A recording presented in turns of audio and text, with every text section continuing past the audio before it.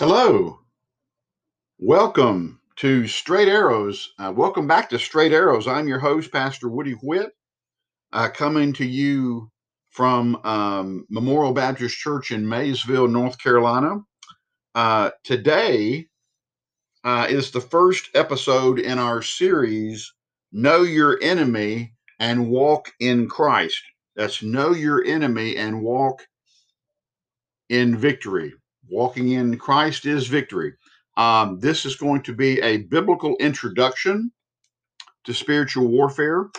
And if you have your Bibles, you can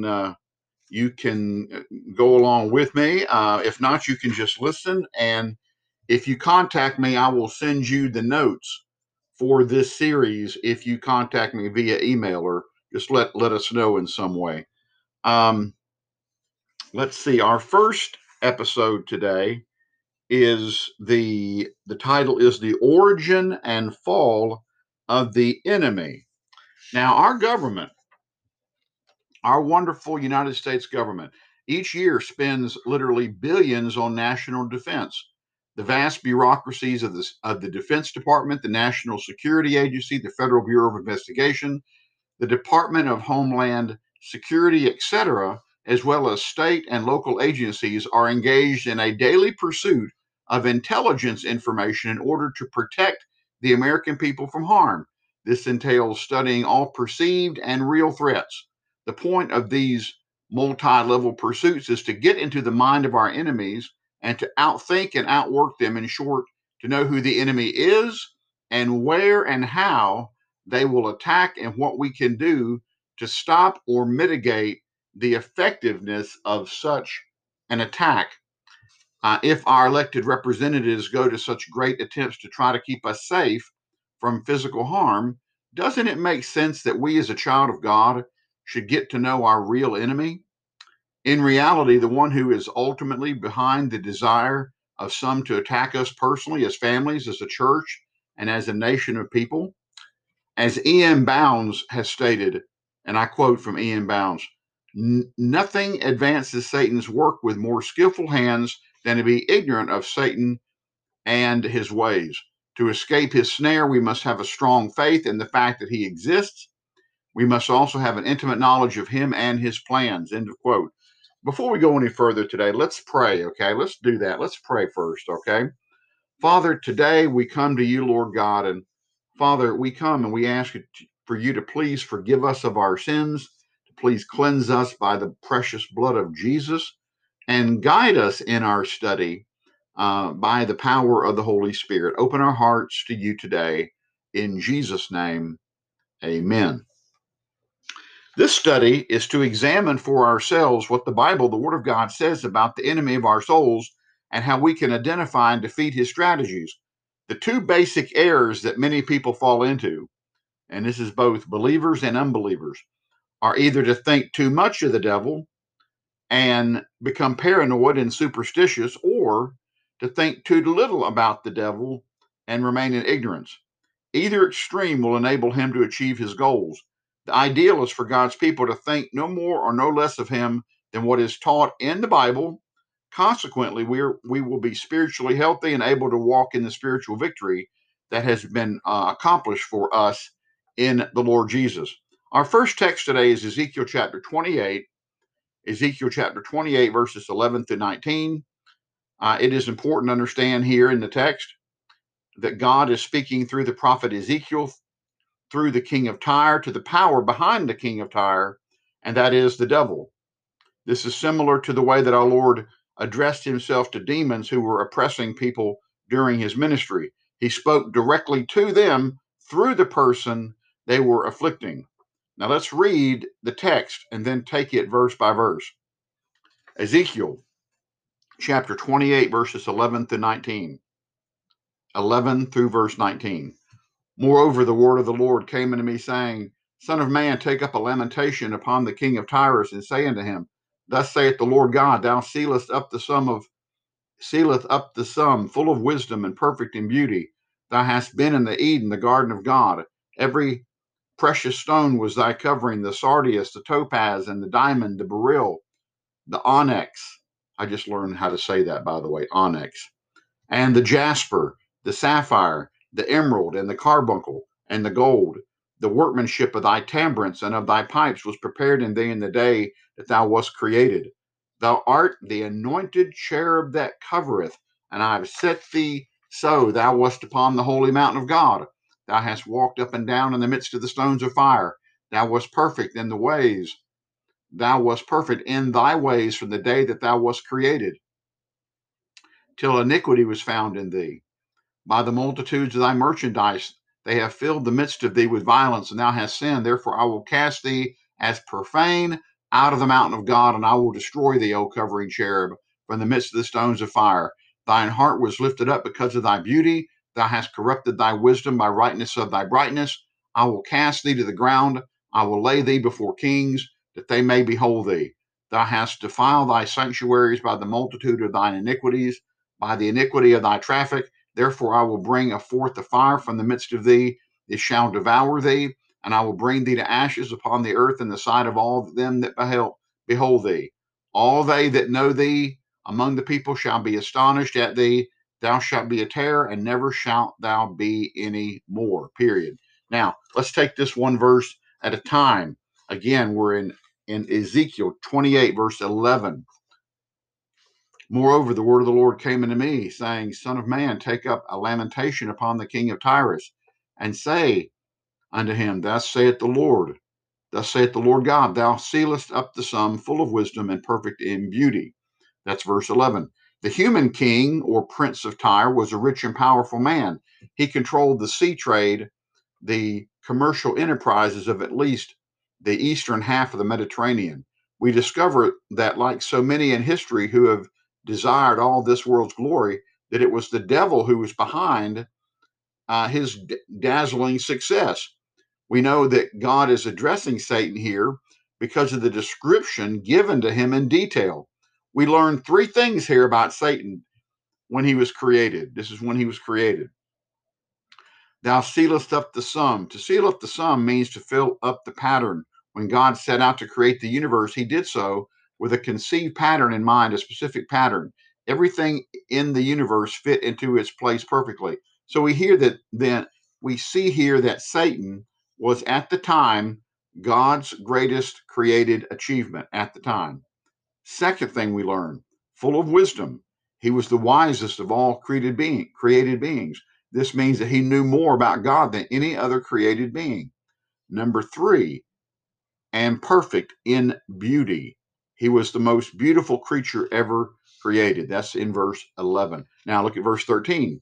Thou hast been in the garden of God. Every precious stone was thy covering, the sardius, the topaz, the diamond, the beryl, the onyx, and the jasper, the sapphire, the emerald, and the carbuncle and gold. The workmanship of thy tabrets and of thy pipes was prepared in thee in the day that thou wast created. Okay. Um, Now note there, by the way, that he was a created being. A created being. Okay, we learned some things here. Number one, thou hast been in Eden, the garden of God. I submit to you that Eden, the garden of God, refers both to the physical garden of Eden on the earth and as a metaphor of the temple of God in heaven. Satan, when he was created, inhabited heaven. He functioned within the context of the heavenly temple. What his mandated function was, we will get to in a moment. The verse continues to say, Every precious stone was thy covering, the sardius, the topaz, and the diamond, the beryl, the onyx, and the jasper, the sapphire, the emerald, and the carbuncle, and gold.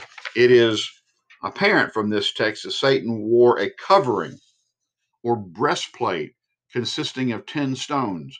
I submit that they were arranged in 3 sets of threes plus one in a similar fashion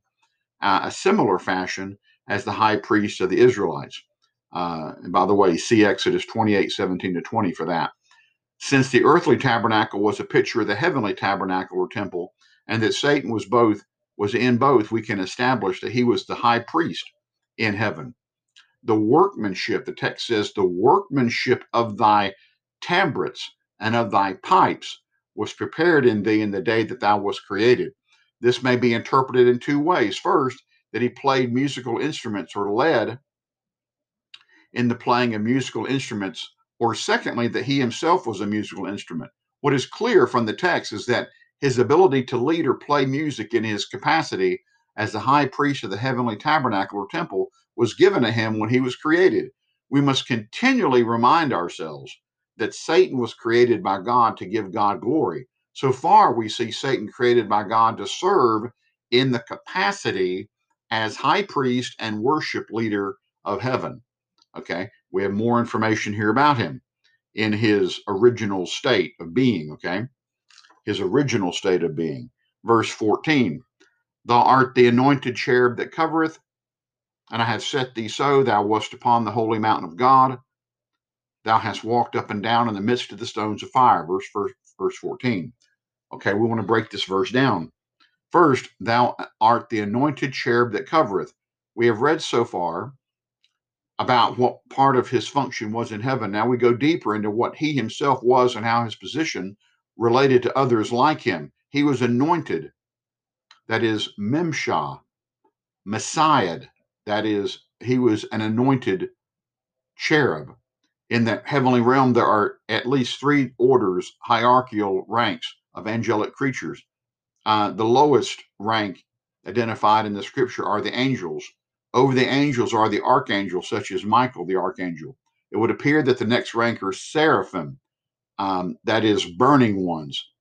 Seraphs are individual seraphs, and then seraphim are plural, and their name means burning ones. They have six wings and are noted in Isaiah chapter 6 and Revelation 4. The highest rank of created beings are the cherubim. Again, cherubim being the plural designation, who are the conveyors of the Shekinah glory of God, according to Ezekiel chapter 1, verses 4 to 28. It appears that the closer an angelic creature is to the throne of God, the higher is the rank, the greater the privileged authority. Satan was created one among unspecified numbers of cherubim, that he was created by God, one among equals in authority. God then elevated him over the other cherubs, which is seen in the term the anointed cherub, meaning he had a special relationship with God. That covereth. The text says that covereth indicates, based on Ezekiel chapter 1, verses 4 to 28, that while the other cherubs were carrying the throne, Satan was the covering roof or the canopy. And then the text says, and I have set thee so. The scriptures reiterates that Satan was created by God and that he owed his privileged position to God. We see God's goodness extended to the pre-sin Satan. Again, we're talking about Satan here before the fall. And then it continues on to say, thou wast upon the holy mountain of God. Mountain of God is a term referring to the governmental aspect of heaven. In the book of Revelation, we see orders being issued to angels from the throne of God as the highest pinnacle upon which God delegated authority descends and prevails through the universe. This statement simply means that Satan, because of his exalted status, was closer to God than any other created being. Then it says, thou hast walked up and down in the midst of the stones of fire. We simply do not know what the stones of fire refers to. However, the phrase as a whole points to the fact that in his pre-sin status, he engaged in much activity in the heavenlies, which would later become evil. Verse 15, thou wast perfect in thy ways from the day that thou wast created, till iniquity was found in thee. So, having established already that he was created perfect, the wisest, most beautiful creature of all, we can now say that God gave him a free will, here defined within the context as the ability to choose that which is contrary to one's nature and outside the express will of God. God had, through an exercise of his sovereign prerogative, created this cherub, assigned him, as it were, as an arch cherub to cover his throne, to lead in worship, etc. Satan was created to glorify God, was given the ability and authority to do that. This was the state of the affairs in heaven until iniquity was found in thee. We must now consider precisely what this iniquity, and the word iniquity there is awal, it means injustice, unrighteousness, wickedness, and perverseness, was. In other words, to find out what the sin was, we have got to turn to Isaiah chapter 14. Isaiah chapter 14, verses 12 to 17. And that text says, and I'll read the whole thing, and then we'll break the text down. Isaiah chapter 14, verses 12 to 17. How art thou fallen from heaven, O Lucifer, son of the morning? How art thou cut down to the ground, which did weaken the nations? For thou hast said in thine heart, I will ascend into heaven. I will exalt my throne above the stars of God. I will sit also upon the mountain of the congregation in the sides of the north. I will ascend above the heights of the clouds. I will be like the Most High. Yet thou shalt be brought down to the hell, to the sides of the pit. They that see thee shall narrowly look upon thee and consider thee, saying, Is this the man that made the earth to tremble and did shake kingdoms, that made the world as a wilderness and destroyed the cities thereof, that opened not the house of his prisoners? Okay, so we're gonna break this verse down now. Satan's rebellion originated in his heart, that is his innermost being, the center of his thoughts, and is expressed in the 5 I wills. The 5 I wills. I will ascend into heaven. Here is his desire to usurp the authority of God, to take God's throne. He was not satisfied with overshadowing the throne as a canopy or covering. His desire is to take God's place on the throne. The second I will exalt my throne above the stars of God. Stars in the scriptures may symbolically represent people or angels. For example, see Job 38:7 and Revelation 1:20. In this context, before the creation of the world, it can only refer to angels. Satan wanted to be the head honcho over all the angels. Thirdly, we see, I will sit also upon the mount of the congregation in the sides of the north. Satan wanted to be first. He would not be satisfied with the position God gave him. Then he says, I will ascend above the heights of the clouds. He wanted God's Shekinah glory for himself. This entails, among other things, his desire to be worshiped as God. Brothers and sisters, never forget that the enemy of our souls wants to be worshiped as God. His deception is unbelievable due to the fact that he had no way of taking God's glory. Then he goes on and it says, I will be like the Most High. The term Most High is a name for God, El Elyon, that speaks of God's strength. He does not say that he wants to be El Shaddai, which speaks of God's feeding his creation, or Jehovah Rohi, which speaks of God shepherding his creative order. Instead, Satan wanted only the power of God for his own selfishness. He did not want to take care or shepherd the universe, but to rule it with an iron fist. Now, let's return then, if you have that dexterity, to Ezekiel chapter 28. Ezekiel chapter 28, verse 16 now. And it says, By the multitude of thy merchandise, they have filled the midst of thee with violence, and thou hast sinned. Therefore I will cast thee as profane out of the mountain of God. I will destroy thee, O covering cherub, from the midst of the stone of fire. Now let's break verse 16 down. By the multitude of thy mercies, they have filled the midst of thee with violence, and thou hast sinned. Not satisfied to stand alone in his opposition to God, he became the father of lies, John 8:44, by going from angel to angel to garner their support by lying to them about God. Revelation 12:4 tells us that a full 1/3 of the angels followed Satan. To lie about someone is slander, and this is Satan's specialty. I submit his lies about God to the angels is similar to the kind of heinous misrepresentation he gave to Eve about God's character. These lies lead to violence, that is, conflict between those angels loyal to God and the elect angels in 1 Timothy 5:21. And those angels that sided with the devil revolted with Satan against the holy God. The next statement from verse 16. Therefore, Therefore will I cast thee as profane out of the mountain of God. I will destroy thee, O covering cherub, from the midst of the stones of fire. This text tells us that God will ultimately destroy Satan. It lets us know that God is still on his throne, and although his authority was challenged, it is intact and cannot be thwarted by a created being. God prophetically announcing the future destination of Satan. See also Isaiah 14:15, which emphasizes the point that unlike God, Satan cannot determine future events. He is not all wise, all powerful, all knowing, all present, as only God is.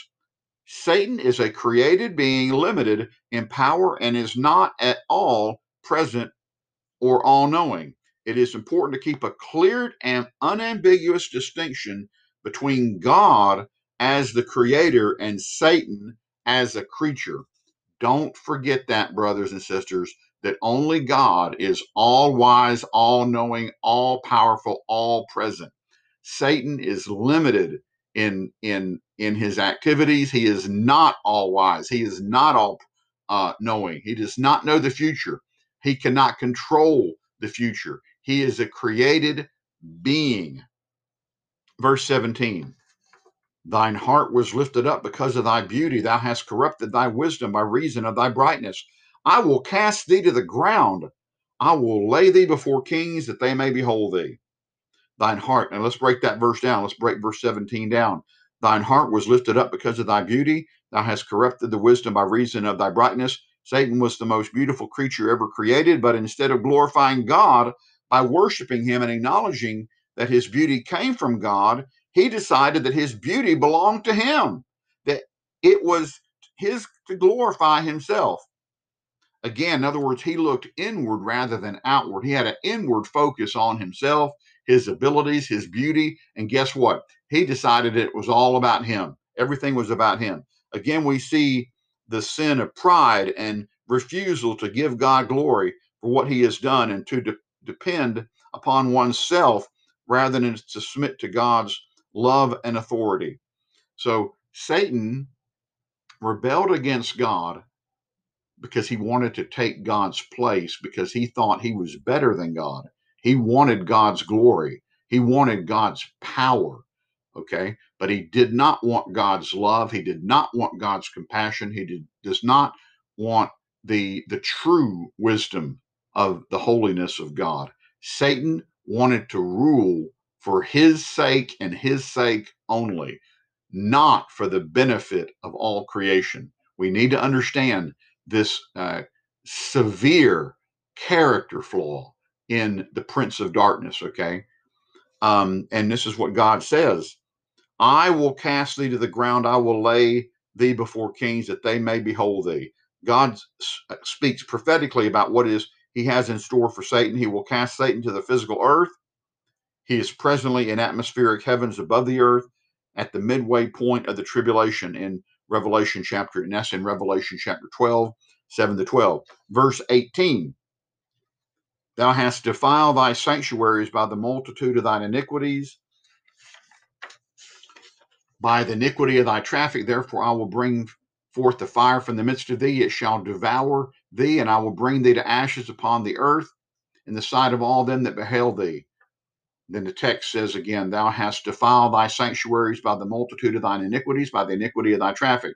By going from angel to angel, soliciting rebellion through slander, the enemy defiled the sanctuaries of the heavenly kingdom, heavenly temple. As the earthly tabernacle is a facsimile of the heavenly, sanctuary speaks of an inner and outer chamber, i.e., the holy and the holy of holies. Thy traffic reveals to what extent the enemy not only went to slander God, but also to promise reward to those who would be malevolent, to be in malevolent league with him. In other words, he promised those angels something. Those they became demons, but he promised them their own spheres of power and authority, and we'll talk more about that in future episodes. Therefore will I bring a fire from the midst of thee, it shall devour thee, and I will bring thee to ashes upon the earth in the sight of all them that beheld thee. Once again, God promises prophetic judgment upon Satan. What is stated here will be accomplished first at the second coming of Christ, Revelation 20, verses 2 and 3. And again, finally, at the end of the millennial reign of Christ, Revelation chapter 20, verse 10. we should be reminded of this point that the enemy began his malicious antagonism of God with a desire to do his own wicked will. But in the final analysis, it will be understood from the vantage point of heaven that he ultimately fulfilled God's will and not his own. Verse 19, all they that know thee among the people shall be astonished at thee. Thou shalt be a terror, and never shalt thou be any more. Again, there's some things here in verse 19. All they that know thee among the people shall be astonished at thee. From the very beginning of his rebellion, Satan could not proceed beyond the boundaries imposed upon him by the power of God. These boundaries are unknown at the present, even to the people of God. So, in the final demise of Satan, we will be astonished that he was able to do so much, and perhaps we will be surprised from our heavenly perspective that we were so unable to stop him from doing some of what he did because of our ignorance of the Word of God. That's important, brothers and sisters, to understand that we do not have to be Satan's victims, that we have the authority of our Lord and Savior Jesus Christ in this world. We can walk in victory in Christ, and much more about that in a further episode. Again, verse 19 says, and we're not finished with verse 19 yet, thou shalt be a terror. At the present, he is a terror to God's people. He's a formidable foe. But the purpose of this study is to learn from Scripture how he can be defeated daily for the glory of God. And we'll look at that as we proceed. And never shalt thou be any more. This does not mean that he will cease to exist after his final judgment. Indeed not. He will suffer for his ruthless disobedience to God and his campaigns against the people of God. What is meant here is that he will never be a threat to the peace and harmony of the universe again. Now, in our next episode, we will proceed and look at how Satan's rebellion against God has infected or has affected the human race. We will look at the historic fall of man and Satan's present activity on the earth.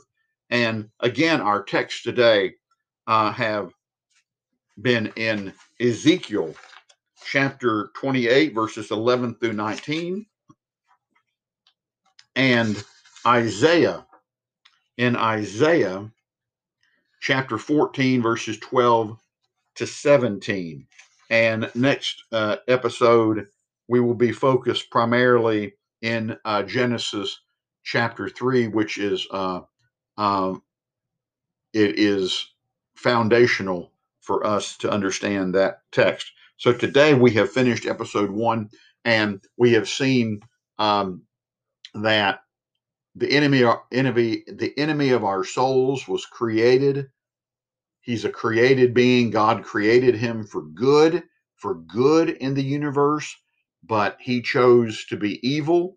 So when people say, "Well, why did God create the devil?" Well, God did not create the devil. He created the anointed cherub that covereth. He created this beautiful cherub who had great authority, great beauty, but that created being decided to rebel against God, and he deceived the many other angels of heaven, and they followed him in his rebellion against God. And he is now the enemy of God, and he is the enemy of all that is good and holy in the universe. He's an enemy of God's people, God's children. If you have put your faith in Jesus Christ today, if you're a child of God, the enemy hates you, and he wants to destroy you. He wants to destroy your family. He wants to destroy your community. He wants to get inside and wiggle his way into the church and destroy the church from the inside out. The enemy of our souls is a rapacious, very rapacious enemy, but we have the victory through our Lord and Savior Jesus Christ. Please tune in next time, the next episode, and work through this series. And may the Holy Spirit give us understanding that we can walk in the Lord Jesus. We can walk in victory by walking in the Spirit, by putting on the full armor of God every day and being in the Word of God every day, we can have the victory that is ours already in Christ. Let me pray with you. Father,